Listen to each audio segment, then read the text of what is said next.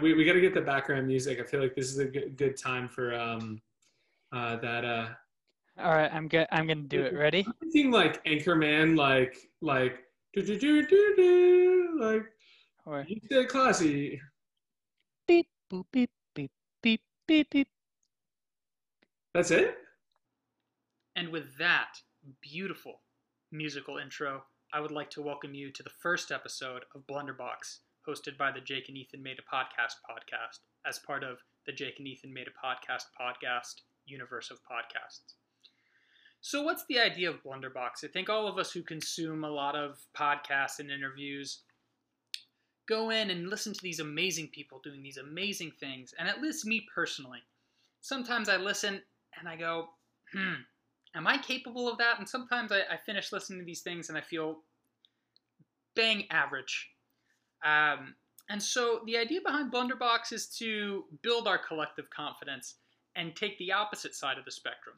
Let's look at the worst mistakes in history, right? So that we can all leave these podcasts feeling a little bit better about ourselves and give ourselves the confidence to approach the world in such a way that we may become one of these amazing people on these fantastic podcasts doing amazing things for the world.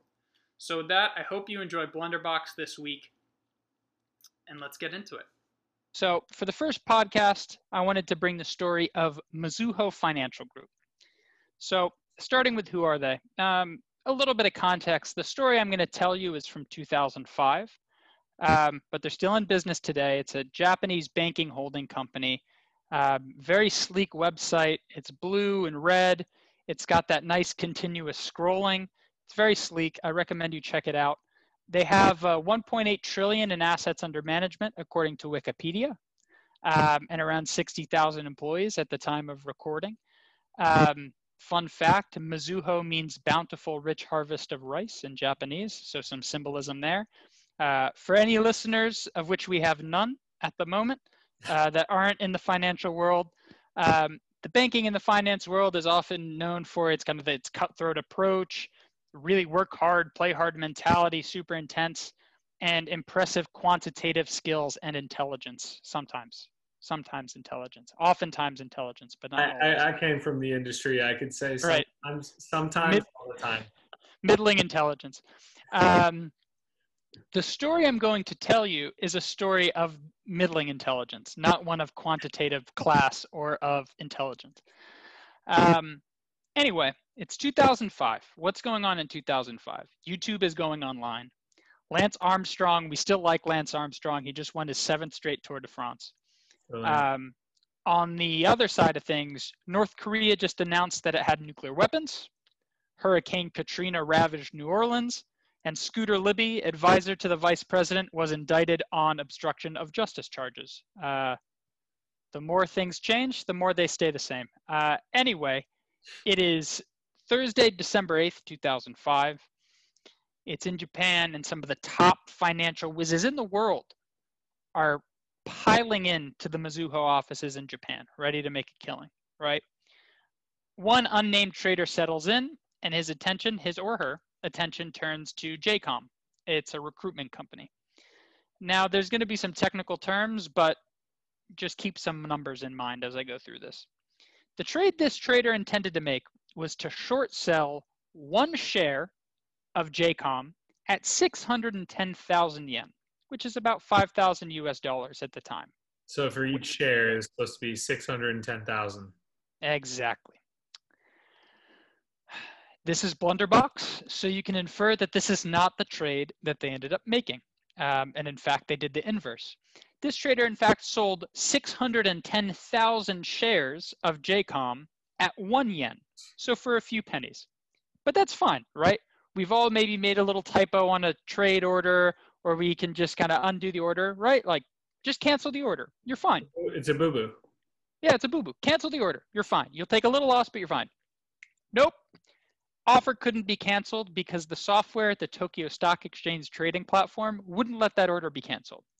So at the time of, when the trade goes live, the order was 42 times that volume of JCOM's outstanding stock. To settle that order, rather than coming up with the shares, Mizuho paid 912,000 yen per share for the people who bought the order. So what does that come out to, right? That sounds expensive. It was. It was expensive. Cost them about $225 million in loss for Mizuho. What's the reference there? For reference, Mizuho Securities, the wing that executed the trade, made it a full year profit of $233 million in the year prior. So essentially, this one trade wiped out a year of profits for the firm. But what about for the giant conglomerate, the holding company? It couldn't have made that much of a dent. Wrong again. It was a quarter of their profits of the prior year. And ultimately, it didn't just stop with Mizuho. The head of the Tokyo Stock Exchange, the president, ended up resigning. So in summary, some dude didn't read his order, made a typo, cost his company $225 million or a year's worth of profits, and prompted the head of the Tokyo Stock Exchange to resign out of shame. Personally, I would say that is a very bad day at the office and the perfect tale for the blunderbox. All right, so I have another bank blunder for you. Very good. Jake, have you ever heard of the London Whale? I have not heard of the London Whale. So the London Whale trading incident is the name referred to the second largest bank loss ever on a single trade, which occurred in 2012 by JP Morgan. Net, the fallout of this resulted in like 1,000-person investigation, $1 billion in regulatory fines, the CEO's pay getting cut in half, and then a $6 billion P&L trading loss to JP Morgan. Oh my God. Yeah. And so before we get into like the actual blunder, because I'm so excited to share this one, we kind of have to lay some like bank foundation. Good. At a large global investment bank, there are a number of different business units. Some counsel clients, some underwrite loans, other units trade, others do other stuff. Frankly, it's pretty complicated, to be honest. But the most important part is that all of these different activities generate risk and exposure for the bank. And they actually have separate units, one of those many units that are designed like the checks and balances of our government to hedge that risk. They're kind of sitting out on an island. Everyone's doing stuff. They're watching different levels of risk exposure pop up, and they're taking the other side of some exposure and making sure that they've kind of reduced risk. Bank checks and balances aside, this is Blunderbox. Let's talk mishaps, mayhem, mistakes. Okay, so London Whale. So the London Whale himself is an actual person. His name is Bruno Ixel, aka the Whale. And he worked on one of those very hedging desks between around 2005 to 2012. At JP Morgan, the hedging desk rolls up to the chief investment officer, which manages a roughly $350 billion book. And so although the stated purpose of this hedging desk was to insulate the bank from risk and ruin, sometimes you could take a little directional bet, like, for within reason, if you think the market's going to move that way, because you spent all day looking at, the different tickers and the different market movements, you can take some directional bets and generate a little bit of profit. And I think you probably know which direction this is going. Yeah, exactly. Yeah. Bruno and the hedging desk were wildly successful when placing these directional bets, especially during the post-financial crisis, especially during the financial crisis area. So markets tanking, they were all over it, and they caught it on the rebound as well. Another report cited that the hedging desk in 2011 brought in $400 million in profit alone. Ixel and his teammates in that unit were making millions personally. And now a note on the term whale. Whale is actually a fairly common term used in finance. And in markets, whales often refer to a market participant that is so large that the very act of them buying or the very act of them selling can actually move the market. The bigger the whale, like the bigger the splash. And often, if traders see this whale starting to enter orders and moving the markets, they kind of pile on, which is kind of builds like this like reflexive, self-fulfilling Some reality. snowballing, financial Exactly. snowballing. Yes, that's an excellent way of describing it. And his trades were so big that at times, they moved him. They moved the market. They named him the White Whale or Voldemort. And so, just a quick bit about like all of these trading activities. Oftentimes, you don't know who's on the other end of it. You just know it's a big, big, big whale. Mm. And so, according to the Senate report, kind of tying back to the blunder, this incident and the loss was really set in motion when higher ups at JP Morgan decided to start shrinking the hedging desk size. Basically, post financial crisis, new regulation comes into place, and banks are saying, you know what, we used to have a certain amount of leverage and a certain amount of broad risk. Even though we have these hedging desks, let's just take everything down. And so in the process, our good friend Bruno had this massive, massive trade on. And so when he tried to unwind it, they originally started to sustain some early losses. So they put their hand on the hot pot and kind of burn themselves. And like a gambler who doubles down after every loss, they doubled down on some of their trade and sought tactics to minimize losses. And in the process, the size of their trades ballooned from having a position in the single digit billions, which sounds like a lot, but it not huge in the grand scheme of things, to 157 billion, which is actually a lot of money. 157 billion. And you said to start that the book of business was around 350, so a third of the hedging desk's money is sitting with this one guy's team. Yep, exactly right. Wow. And so this is late 2011 when they started unwinding it and started playing around with all of this stuff. And this is where the mess starts to occur. In early February of 2012, at the Harbor Investment Conference, Boaz Weinstein recommends taking the opposite side of this mysterious whales trade. He cites data in terms of market anomalies when this one trade happens, and basically found that this trader is probably very, very offsides. And so, of course, other hedge funds pile in and the losses mount for JP Morgan. By March 23rd, so probably about 2 months later, the department head of this unit basically says, we need to just completely unwind all of these things, no matter what the risk is. And I'm sure that's when, they were probably bleeding a little bit. That's when, they bled dry. And the stock, which was trading above in the 50-ish range somewhere at the time, drops to 45. $45 a share. Which again that's 10%, right? A 10% hit, and is billions in itself. Not to mention the losses in trading, but that in itself is billions of value for the company and the shareholders. Yeah, and so April 6th, Bloomberg, Wall Street Journal catch a whiff of this. They publish an article, some salacious report of the London whale. Stock continues to drop.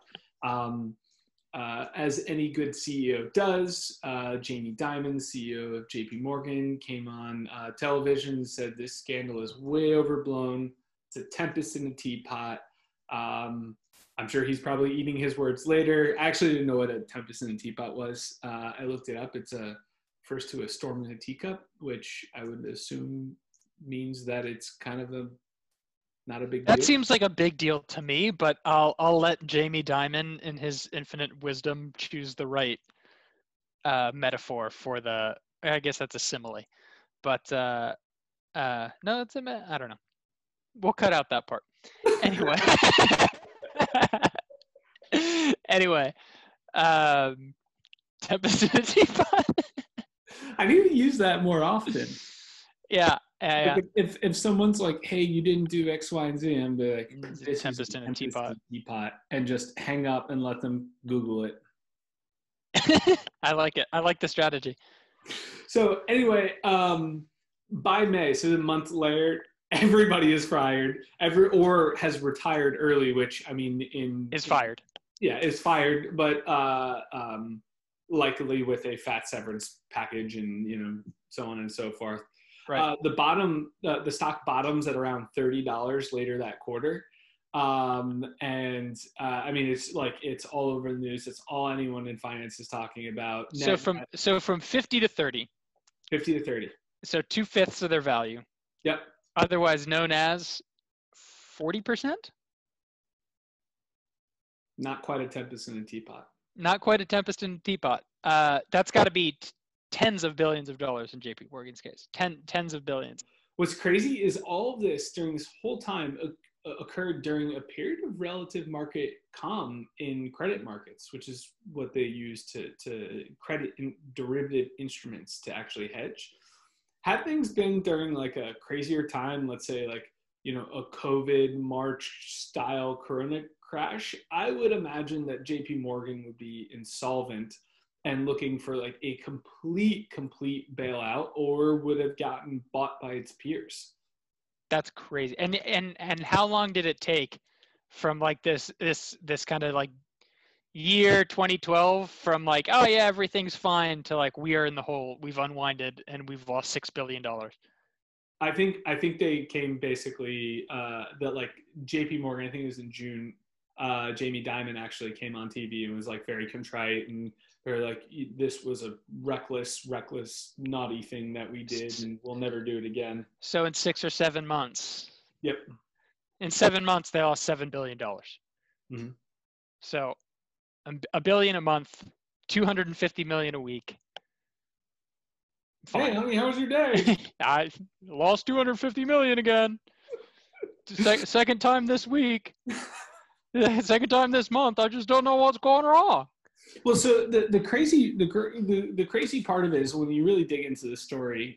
There's the like, I mean, I'm digging into the archives of financial history, which is only 8 years ago. But the initial reports really cite, it was this guy, Bruno Ixel, and they're focused on this one event, this one person.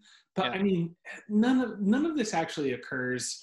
Like you can't be the whale and not have people at your own company know that you're doing whale-like activities. And so with $157 billion worth of money. Exactly. So the Ixel came out afterwards and basically penned like up to 150,000 words in this like series of articles, basically explaining his innocence, or his kind of, in the most benign sense, his like compliance with a thing that was well known by the bank, but he was just the guy pushing or clicking the button, so to speak, in this, and basically like said that Jamie Dimon's wrong and he's sneaky and he's to blame, and it's the system, not necessarily him, and he's the scapegoat, the fall guy. I didn't actually go full Michael Lewis and read through this, but if you want, you can look up Bruno Ixel marionette, and you'll see like his whole side of the story. Because I mean, this guy, like, he's a dude. Maybe he did wrong. Maybe he didn't do wrong. Maybe he was just kind of caught up in the wrong place in the wrong time. I find that fully hard to believe, but seeing both sides of the story there. But in the process, he lost his life and probably lost his ability to participate in any financial markets. What do you mean lost his life? He didn't die. Yeah, that's fair. But but he lost his livelihood, and he lost his, yeah. And eight years later, a podcast would feature its second episode ever on his misfortune. That's when you know you've made a big mistake, is when you're still part of the first 2 episodes of the podcast, right? It's not like you're out of content and you're like, oh, I found this guy Bruno Ixel, it'll be great for our 300th episode. Like, this is the second thing we did. Yeah. I don't know if that speaks to lack of creativity or but so I mean, sadly, like every kind of bank mischief story, this ended with sacrificial lambs, media headlines, contrite CEOs, and regulator fines. And honestly, nobody really went to jail. Like there was at one point a 1,000-person investigation, $1 billion in regulatory fines. The CEO got his pay cut in half, and net, including losses and regulatory fines, it was like $7 billion to J.P. Morgan's P&L. And so, I mean, like, it's a blunder to celebrate, but also an opportunity to learn some like proper blunder lessons. Blunder lesson number one, I'd say, it's hard to be a whale. It's hard to be. Whales are often, looked at as like, oh, they can do whatever they want, but if they get caught off sides, it's hard to hide billions of dollars off sides. So for any of our listeners moving $157 billion around, we just want you to be careful. Be careful and be careful out there. We understand what you're going through. Blunder lesson number two. Doubling down on a bad thing is a mathematically proven way to actually make your money back. It's also a highly successful way in ending up in utter ruin. Agreed. Which, honestly, like in kind of like fake guru, like sage, like trading advice is always like cut your losers, hold on to your winners kind of thing, so to speak. And this kind of like has that vibe to it. If you get caught in the hole as a whale, like you got to get out fast. And if you just get caught in that, you're going to go full tilt. And I mean, this is the saddest part of all of it is blunder lesson number three. History will likely repeat itself again. I have no doubt in my mind that for episode 237, we will be reporting a blunder that tops this one, without a doubt. Yeah. Any other blunder lessons? Maybe if you're in Bruno's case, if you're getting a lot of pressure from the people you report to do very bad things, maybe just don't do that thing. Maybe just don't do that thing and like quit and go work for another firm or open a food truck or buy a farm upstate and maybe not ruin your life. And that's why, like, when I think about it, it's kind of like I truly did read through a couple of his articles, and I was like, man, this guy, like, you don't accidentally write 150,000 right words. You're not just like they made me do it. I was bored one night. Yeah, that guy went in deep to really kind of explain like the culture and the vibe of all these things. I just imagine like Jamie Dimon's just holding up Bruno's heart during the depositions. Yeah, the regulatory appearance, and says, "Feast on this heart." This is the guy. This is the guy. Him alone. And so, I mean, like, innocence is always shared, but to those who make the most and have the most power, they share just ever so slightly less, and it just ends up being a little like, maybe even notch in the belt of being able to avoid, ruin as a banker guy. Banker guys. Well, I hope you enjoyed listening to the inaugural episode of Blunderbox as much as we enjoyed doing the research on some of these catastrophic blunders. Keep checking back for more Blunderbox. We're looking forward to bring you some more mistakes in the future. And until then, go forth with confidence. Boop boop boop beep beep beep boop boop boop boop boop boop boop boop.